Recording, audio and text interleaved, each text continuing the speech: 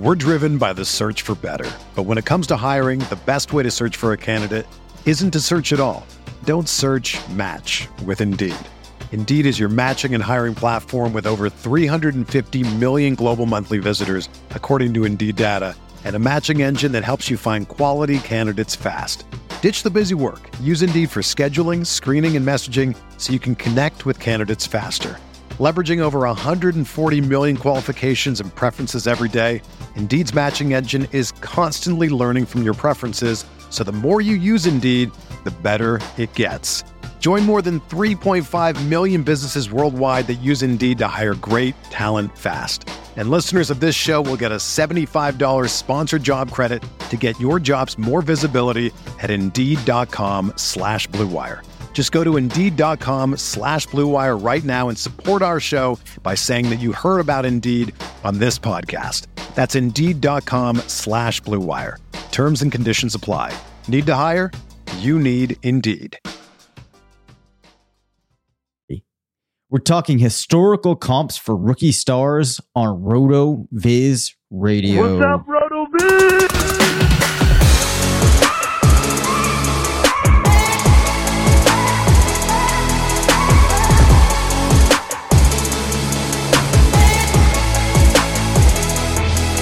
Welcome back to the RotoViz Fantasy Football Show. I'm Dave Cabin. Alongside Curtis Patrick, we are two of the owners here at RotoViz. Excited to be coming to you on this Friday morning after a very, very busy week here at RotoViz headquarters, with Curtis putting in hours upon hours on the RotoViz rookie guide. Curtis, you mentioned that you were in a flow state, so I don't even think I need to ask how you're doing here, man. I'm doing great, man. I'm in 2022. I've made the mental shift, everything about it. I know everything about these prospects. I know what you guys think about these prospects. I know what our tools think about these prospects. I'm ready to start drafting best ball teams. I'm ready to start adopting dynasty orphans. If you guys listening, checked out my article earlier this week, I talked all about what to look for in the right dynasty orphan to adopt and how you can, turn it into a winner, where you should adopt those teams. And then I've also got startup fever, man. Like just everything fantasy is flowing through my veins and I can't get enough. It's going to be a great year. Yeah. I mean, this is what it's all about. That's what it's all about. The excitement building, the anticipation building for the coming season. Yeah. Nothing better than that. But we have an exercise that we're just going to get straight into. We already hit some of these earlier this week, but we do want to note that on the site, we have some coverage that really embraces this concept. So Curtis, I know you got a couple of notes on what Neil's been working on.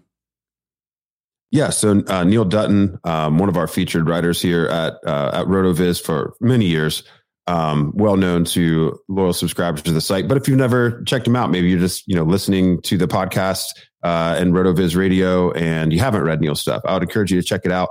He's all over our front page right now because he's been very productive over the last 2 weeks. And he is going through and looking at the rookie standouts from 2021 in his annual rookie comparison series. And he uses a number of our tools, as you would expect, really heavily relying on the NFL Stat Explorer, which, as I talk about all the time on here, one of my favorite tools, but perhaps the most unique and powerful tool in fantasy that we talk about a few times each year is the RotoViz screener. You can literally do anything you want with any data point in this thing. And what Neil is doing is creating a list of historical comps so we can kind of do this, this player looks like this other group of players. It's observational study. And, if you return a really nice looking group, it doesn't mean that player will end up having a career like it, but it's certainly better to have a good comp group than a bad comp group. And if it's a mixed bag, what can we learn about situations played out for the rookies in the past and how might that apply to the player in question? So we can have a strong take on what to do in redraft in 2022 or in dynasty in terms of startups or trade value. So a couple of the players that he's looked at recently, Najee Harris. Najee, one of Dave and I's favorites from last year's rookie class, didn't disappoint. Number one in opportunities among all running backs in 2021. Number two in expected points per game. Number one in targets at the running back position. Pretty cool. That was something that we were projecting, but didn't see all of that in college. And he had 59% of his games. He was an RB1. So Neil dove into the RotoViz screener, and the rookies with the most comparable rookie seasons: Kareem Hunt, Leonard Fournette, Le'Veon Bell, TJ Yeldon, and Miles Sanders. So we see it's mostly positive here, right? The three guys at the top, these are good outcomes. If Harris were to go on and have a career like Kareem Hunt without a suspension, I think we'd all be pretty happy with that. And Kareem Hunt did take the league by storm as a rookie in fantasy by storm. And he's had several other productive seasons. Fournette, a little up and down, but I think the last 2 seasons have maybe changed the outlook on what he has been. And then Le'Veon Bell, obviously that'd be a smash situation. The downside here, though, TJ Yeldon and Miles Sanders getting pulled in, that's a little bit problematic. I think the match really comes in their receiving work. It not necessarily the overall body work, but the 3+ receptions per game make them strong matches along with their draft capital. So any comments on those historical comps for Najee, Dave? Yeah, well, I would actually argue that though Miles Sanders is a player that maybe has disappointed relative to what people expected, still having him as a quote unquote disappointing player in your comp group isn't the worst thing, because we remember that he was strong enough in his rookie season to generate some excitement heading into the next year.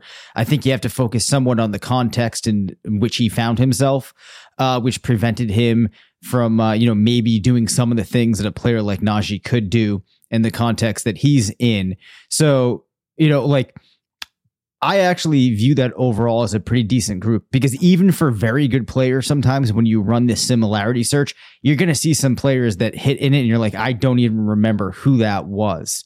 So it's kind of just important to keep that in mind. Like some of the ones I've seen this week, it's just like, I don't remember this player as a prospect. I don't remember him as an NFL player. Like that is, you know what I mean? So could be worse. Yeah. Could be worse. That's all I'm saying. So Neil kind of sums this up on Najee. I'll ask this question because I know this is a player, like it's a pretty important guy to get right, because after Jonathan Taylor, RB2 and on down, there's a lot of debate going on. Yep. And it's a big decision point in dynasty startups for sure next season. And so JT's our RB1 for sure.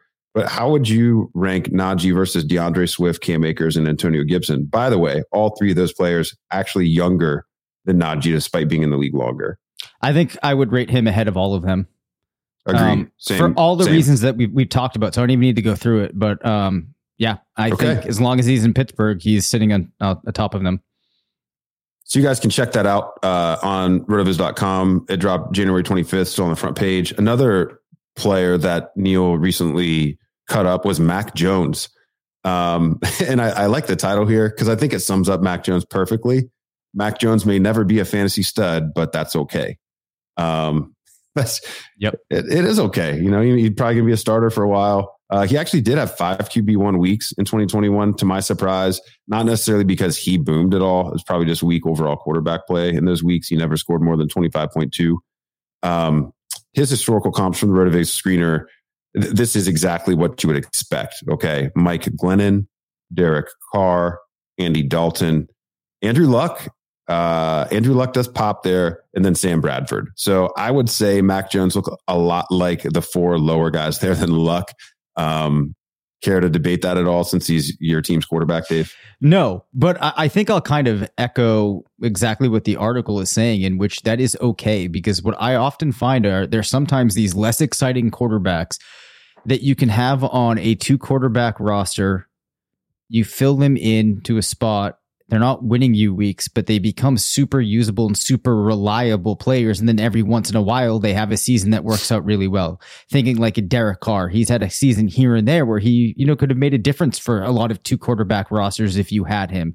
Maybe even a player like Kirk Cousins at points, who people don't think of as the sexiest option, but has a number of weeks where he's really contributing. So I think that if you view Mac Jones and players like that as having a particular role that they can play on some of these 2 quarterback rosters, you'll grow to appreciate them a little bit more, and also like the fact that because they're not doing exciting things, it gives you an avenue to get a player like that onto your roster.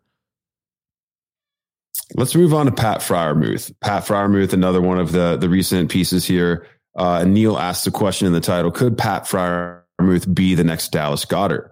I indeed think that he could. Just kind of looking back at the season, actually was tight end 6 in total touchdowns, despite being tight end 16. Well, can I ask a silly question here? Sure. What does being Dallas Goedert mean to you? So Dallas Goedert is an inefficient fantasy scorer who has never gotten elite target share. Yep. And I think that's very likely to be where Pat Freiermuth lands because of the talent at the wide receiver position around him and the fact that the team has a very capable receiving back in Najee Harris. So low end tight end 1 with capability of being overall tight end 1 in any given week. That's what Dallas Goedert means to me. Yep. So, he actually did have 7 tight end 1 weeks. Again, that's a pretty low bar. We don't need to go into that. The listeners are smart enough to figure out why. The RotoViz screener Sims that are returned, pretty mixed bag. We get Jermaine Gresham. And then speaking of players I haven't thought about in a while, Dave, Tony Moeaki from the Kansas City Chiefs back in 2010. It's been a minute, man. We do also get Dwayne Allen and Tyler Eifert. I think those are interesting names who have been, very relevant at times in their career. Allen situationally when Andrew Luck was there, and then Tyler Eifert. It was never a question of ceiling; it was a question of health. And then Dallas Goedert. So I actually think this is a pretty positive list overall because tight ends are affected so much by their situation. In terms of unlocking a true fantasy ceiling where it's not just dependent on touchdowns. So, the takeaways here, Freiermuth, definitely going to be attractive in best ball. I think you want a guy like this that can pop off in any given week. And he's probably going to command a tight end 1 price in redraft in 2022 and certainly in Dynasty. However, this isn't a player at this time that's going to be commanding, elite target share of the position or anything. Anything you want to add on Freiermuth there? Yeah, it's kind of interesting. Just like how my mind would consider Freiermuth before we really do an exercise like this and consider him.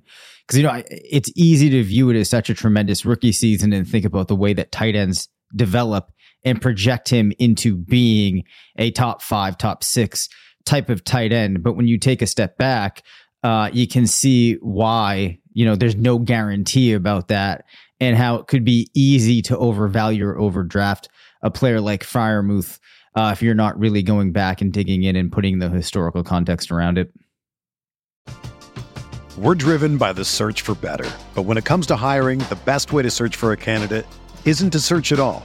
Don't search, match with Indeed.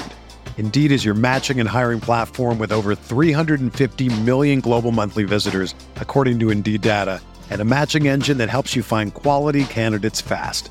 Ditch the busy work. Use Indeed for scheduling, screening, and messaging so you can connect with candidates faster. Leveraging over 140 million qualifications and preferences every day, Indeed's matching engine is constantly learning from your preferences, so the more you use Indeed, the better it gets. Join more than 3.5 million businesses worldwide that use Indeed to hire great talent fast. And listeners of this show will get a $75 sponsored job credit to get your jobs more visibility at Indeed.com/Blue Wire.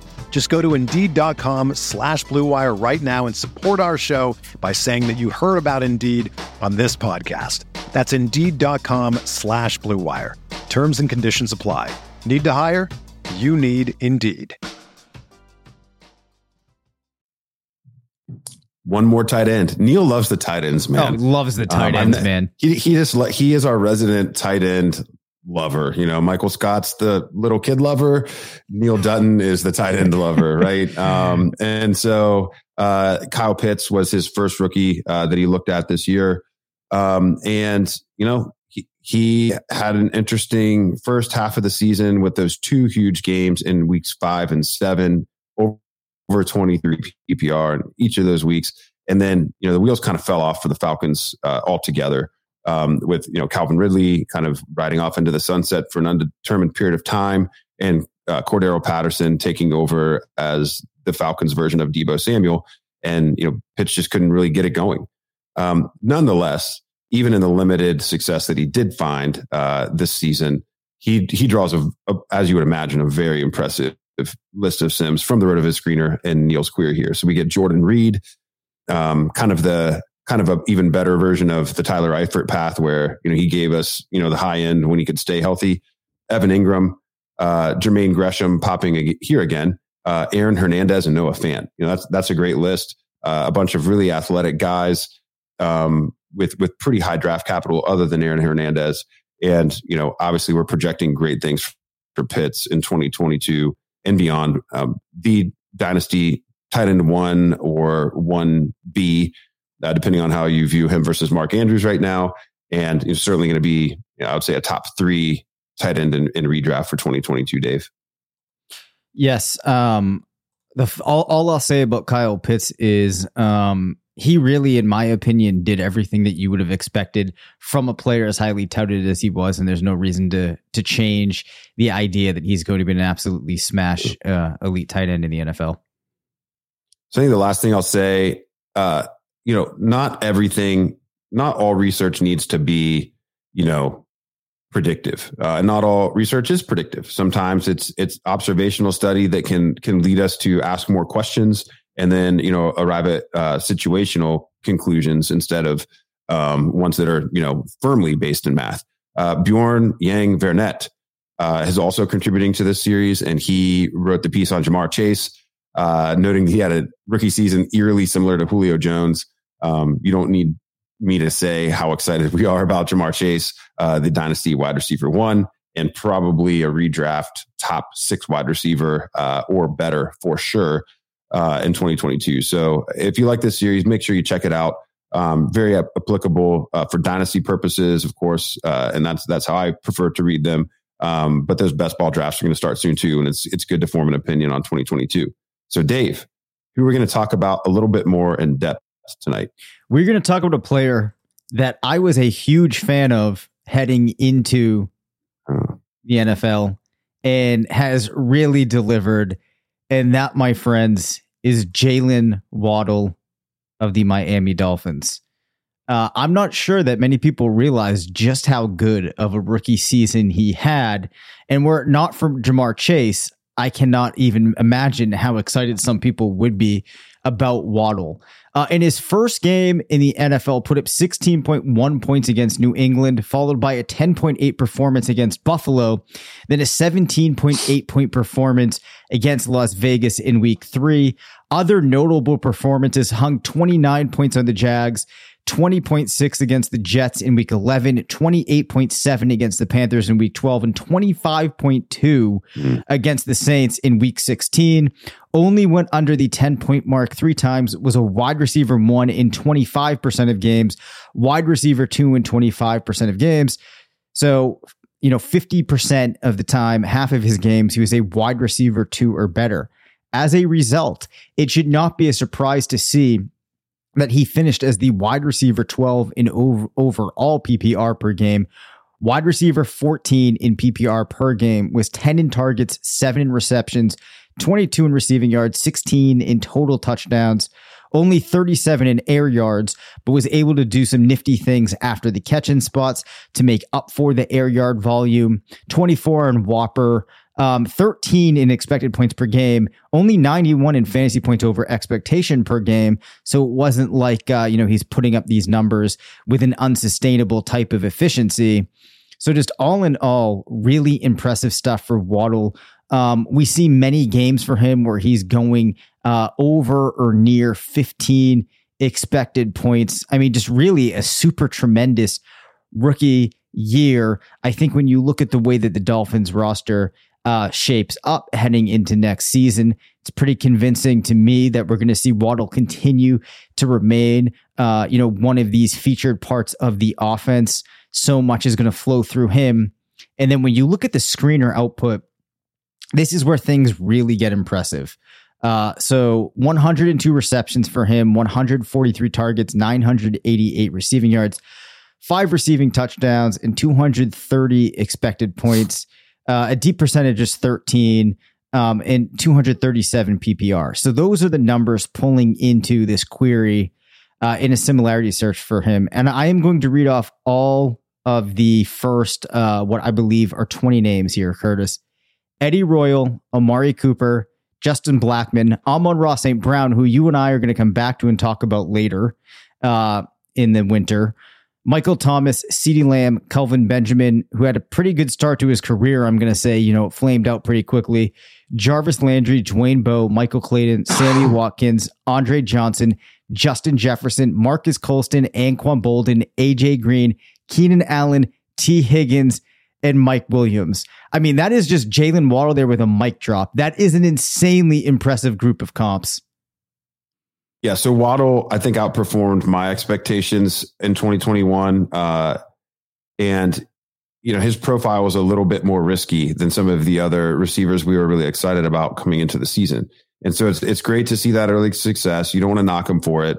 I think the big question here is he already at peak? What's an upside scenario look like for him? So you noted a lot of the key metrics. I want to dive into those just a little bit further. He did have 4.3 yards after catch per reception, but as compared to the rest of the wide receivers, that's actually only 44th best at the position. And he's just 94th in air yards per target at 7.3, 19th in team target percentage. So the volume really is driving the performance right here. And so what we would want to see is an uptick in efficiency. And what other types of players could he look like? And how does he, compare to some of the other players in the class? So comparing and contrasting with Elijah Moore, who obviously had a different type of season. You talked about Elijah earlier this week, really enjoyed you cutting him up. He was a full yard better after catch per reception, 23rd at the position, several yards better, air yards per target at 11.6, 41st at the position. Also had a 19% team target share. Looking at Jamar Chase, wide receiver 4 overall in YAC per reception, 80 yards after catch per reception. Jamar Chase, just so beautiful. 28th in air yards per target at 12.7, team target percentage 24%.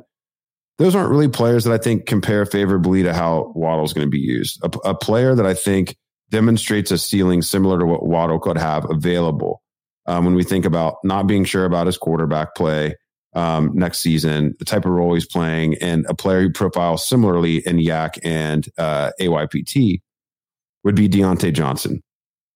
So Deontay Johnson was wide receiver 24 at 5.0 YAC per reception, less than a yard better than Waddle, also similarly a volume hog. And he had a relatively low air yards per target metric, just 8.4 yards per target, air yards per target positional rank of 82. He did, however, have a team target share of 29%, which was wide receiver 4. So I think that's what and he was far less efficient than Waddle. He had negative 51.2 FPOE. So Deontay Johnson, I think, is what the upside for Waddle looks like. And in terms of expected points per game, number 2, wide receiver 2, PPR per game, wide receiver 8. So I think there is a path, maybe, not Cooper Kupp or Jamar Chase type upside, but I think, mid wide receiver 1, I think is within range outcomes for Jalen Waddle's ceiling in season 2.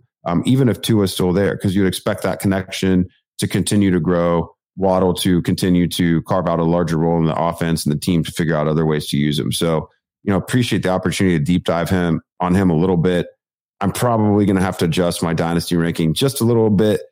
The last Dolphins volume hog ended up being one of my favorite fantasy players of all time in Jarvis Landry. So I can probably get some of those vibes going again. Nice. And, I was almost going to say that I think that Waddle could do kind of something similar to what Jarvis Landry does, in which people never want to give him the respect that he deserves. And he just continues every year to come out, play a full complement of games, and just be, one of the most useful week-to-week players that there is. I love Jarvis Landry. I love Jalen Waddle. Oh, wow. Could you hear that? This is the first time that's happened. I could. Listen, right. Dave. All right. I'm going to silence that. I was supposed to. I'm going to take it. I think this was actually your phone. It was a Bluetooth error. But I did not tell you to check the bank at the beginning of the episode. So no, it's all right. Because really, you only need to tell me to check the bank at the end, because it's always that I see. So I have the sound effects for the show. I have the intro and some of the ones that we use in season on one bank. I then need to advance it for the quick drop, the deep dive sound effects. And then I generally forget to move it back to the first bank outside of that. So you only need to tell me at the end of the show. Give me a little quick drop sound effect. Give me a little quick drop sound effect for this next one. All right. Well, wait, I got to change. Okay. Yeah, check the bank. All right, there we go. Dave, coming back to Elijah Moore from earlier this week, I ran a Twitter poll because I listened to your episode like a good podcast partner would. Yep. And you mentioned that, we've got Elijah Moore at our Dynasty wide receiver 15 right now, ahead of players like Terry McLaurin, Chris Godwin, et cetera. So I just, went to Twitter, asked them what they think. 53% to 47% Elijah Moore over Terry McLaurin in Dynasty. So our take, I don't think feels that dangerous. So that's the community. Seems like everyone's valuing those two players pretty similarly. That's across about 700 votes in the last hour. We'll see where that poll ends up. But I just wanted to drop in and provide a backdrop for that because I couldn't tell. I actually didn't know where we were on Elijah versus the community. I don't really care where we are versus community. That doesn't really inform what we're trying to do. But it is nice to know what they think. Yeah, for sure. Yeah, go ahead. Play another drop because we have another topic change. All right, that's the lightning round. I just grabbed a really random. There we go. All right, let's do an AMA, a RotoViz Radio AMA quickly as we round out the week here, Dave. I went into our RotoViz team Slack and I went to Twitter and just said, hey, let's say a couple quick things at the end of the episode here. This first one is for you. It's from Michael Dubner. Just slaying the front pages of RotoViz all season long with some great DFS work in particular. He says, Dave, in regards to the infamous Coke and coffee, have you ever tried Dr. Pepper and coffee or root beer and coffee? How far exactly has this experiment gone? All right. What I will say to this is, let's not call this an experiment. My palate told me that the triflex of coffee, milk, and Coca-Cola would make a terrific beverage.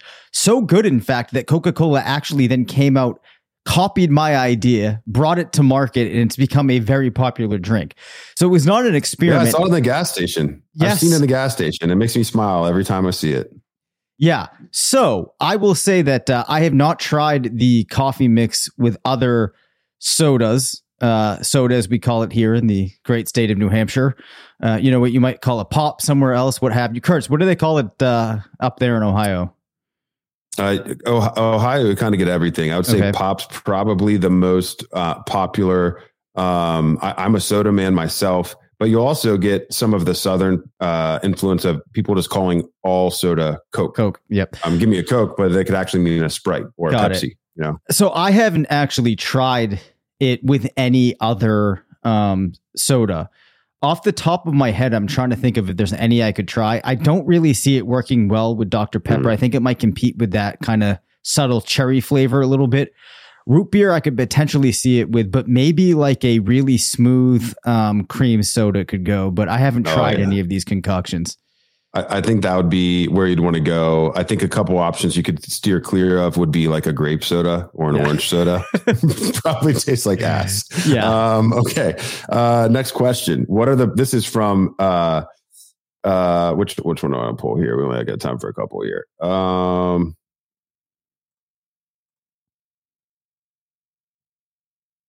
Drico out. Fresh winner of the $100,000 best ball tournament on FFPC. RotoViz, of course, famously taking first and second. He actually asked the question, Dave, what are the biggest skill differences for Dynasty versus other formats? I think he wants to take on Dynasty this year. Obviously, we know he's a best ball fiend, and that's his role on our team. What do you think the biggest skill difference is from Dynasty versus redraft? Well, I think that, and I guess we could say it's a skill, is kind of changing the focus that you have in your mind from one where, I guess like in redraft, you could have, for lack of a better term, maybe like a bit more like take luck, I guess, whereas Dynasty, you really need to shift towards just being completely fluid with your roster and, not getting too married or too attached to certain aspects of your team, because I think that, in Dynasty, you always need to be evaluating different opportunities, ready to shift things around. I don't think that's a great answer, but off the top of my head, that's kind of the way I can conceptualize it. I'm sure you're going to answer this one better than I will. No, it's just different ways of saying the same thing, man. Dynasty's 4D chess compared to redraft being maybe Chinese checkers. It's just different. You can still win. The stakes can be high either way, but every move that you make in Dynasty ends up having a ripple effect that you have to weight to some degree, and coming up with that personal value system of how much the future matters. That's like a foundational thing of what type of dynasty manager you're going to be. The strategies have strategies, and then those strategies have strategies. I think that's the biggest thing. And then also I think attention span. Yes. Realizing that, and it's not a skill, it's a habit. When there's news in March, all of a sudden a player could become trade bait. Or you might need to check your waiver wire for those, leagues that keep the waiver wire open 12 months a year. And, the people that start playing Dynasty in volume, that can become a problem, getting to all of those leagues to make those claims. And if you don't put that work in, the manager in your league who does is going to end up, running circles around the rest of the league. So I think that's probably a couple takeaways there. One other question I want to get to here. Let's get to one final one, Dave. Michael Hitchcock, another RotoViz brethren here. If you're going to spend time on the RotoViz site with the tools and metrics, where's the time best spent to just become a flat out better fantasy football player? I think you could ask any of the owners and you get a different answer. Honestly, because I think it depends on what your goals are. If you're a best ball player, any of those best ball tools, understanding, the risers and fallers, having a finger on the ADP. You don't even necessarily have to, it's not about which players you're going for. It's about how to get the most value at a certain period of time. If you just want to learn all the things that kind of go into fantasy production though, man, I just always come back to the NFL Stat Explorer. This first page is so beautiful. It gives you the context of what a player has done the most recent year up to their last 5 years in their PPR scoring distribution. You have some of the individual performance metrics. You have the location of their receiving. Just really have so much stuff on here. The more you learn about a player and how he compares to other players at that position, allows you to make decisions no matter what type of fantasy that you're playing. Dave, what would your one tool be if you're going to start? I guess if I'm going to give an answer to somebody viewing this from like the lens of, let's say they've played for a couple of years, but they haven't really delved into it the way that somebody reads RotoViz would, a great place to start would be the Win the Flex tool that Blair pulled together. Oh yeah. Because it's going to do a couple of things. It's going to teach you about the way that different positions tend to score a little bit differently. It's also going to drill the idea into your head that if your league has a flex spot, that really radically changes the way that things are viewed. And then it's going to help you to understand the different points in your draft where you should probably be focusing on going after players in different positions. So if you were to use that tool and then read some of the accompanying work from Blair, it would be impossible for you not to have become a more knowledgeable fantasy player that's probably going to be able to address the needs of their draft a little bit better given some of the parameters that are in the tool. Oh man, you see, you were worried you didn't give a good answer on the dynasty question, but you hit an A+ on this one, man. Win the Flex is a great answer because everything about the tenets of structural based drafting, is in there. So what a great answer. That's one we'll definitely have to dive into later on the off season. As we kind of round out the episode here, Dave, I did want to go ahead and give a shout out to John Fitzgerald Larceny Bourbon. That's what I've been drinking tonight. It's larceny that you can listen to this content for free. It's larceny that you can buy the RotoViz Fantasy Football Rookie Draft Guide, all 3 issues just for $17.99. Make sure you check that out on rotoviz.com. Can't wait to drop that later on this weekend. Been really fun to put it together. And I've learned a lot from all of you in addition to brushing up on my own takes for that one, Dave. Yes, very, very exciting stuff. Looking forward to getting to see the final, the finished product, Curtis. You've been sending some screenshots and whatnot, giving us just a little taste, but I can't wait to see the whole thing. It is Friday, though, so you can share whatever you were about to say before I cut you off there a little bit. You can close your thoughts on that, then give us something to get out of here and head into the weekend with. Yeah, I was just going to say, perhaps we could do a RotoViz analyst calendar just as a surprise for maybe like every 100 issues that we sell. You get, Dave Caban March spread. I think Lord. That would appeal. That would appeal to some people. So anyway, hey, just to round out this week, we're gonna go back to the basics. It's a new year. You got to stay positive. You got to work hard. You got to make it happen. That's what Dave and I are doing every single damn week. That's what you can do with us too. Thank you for listening to the RotoViz Fantasy Football Show. Send us questions at rvffshow@gmail.com. Follow us on Twitter at DaveCabanFF and at CPatrickNFL. Leave us a voicemail at 978-615-9214 and make sure to rate, review, and subscribe.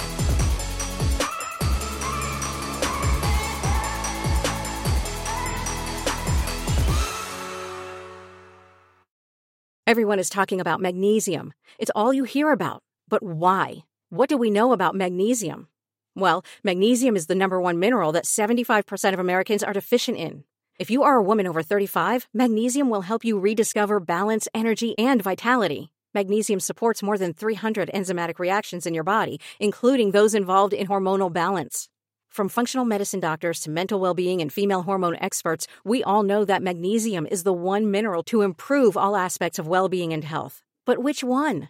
Magnesium Breakthrough from Bioptimizers, the trusted choice recommended by leading experts with 7 best-absorbed forms of magnesium to ensure your body receives the support it needs for overall well-being. Go to bioptimizers.com/balance today and use code BALANCE10 for 10% off. Support your journey to wellness at bioptimizers.com/balance. Magnesium Breakthrough from Bioptimizers, your foundation to optimal health and vitality.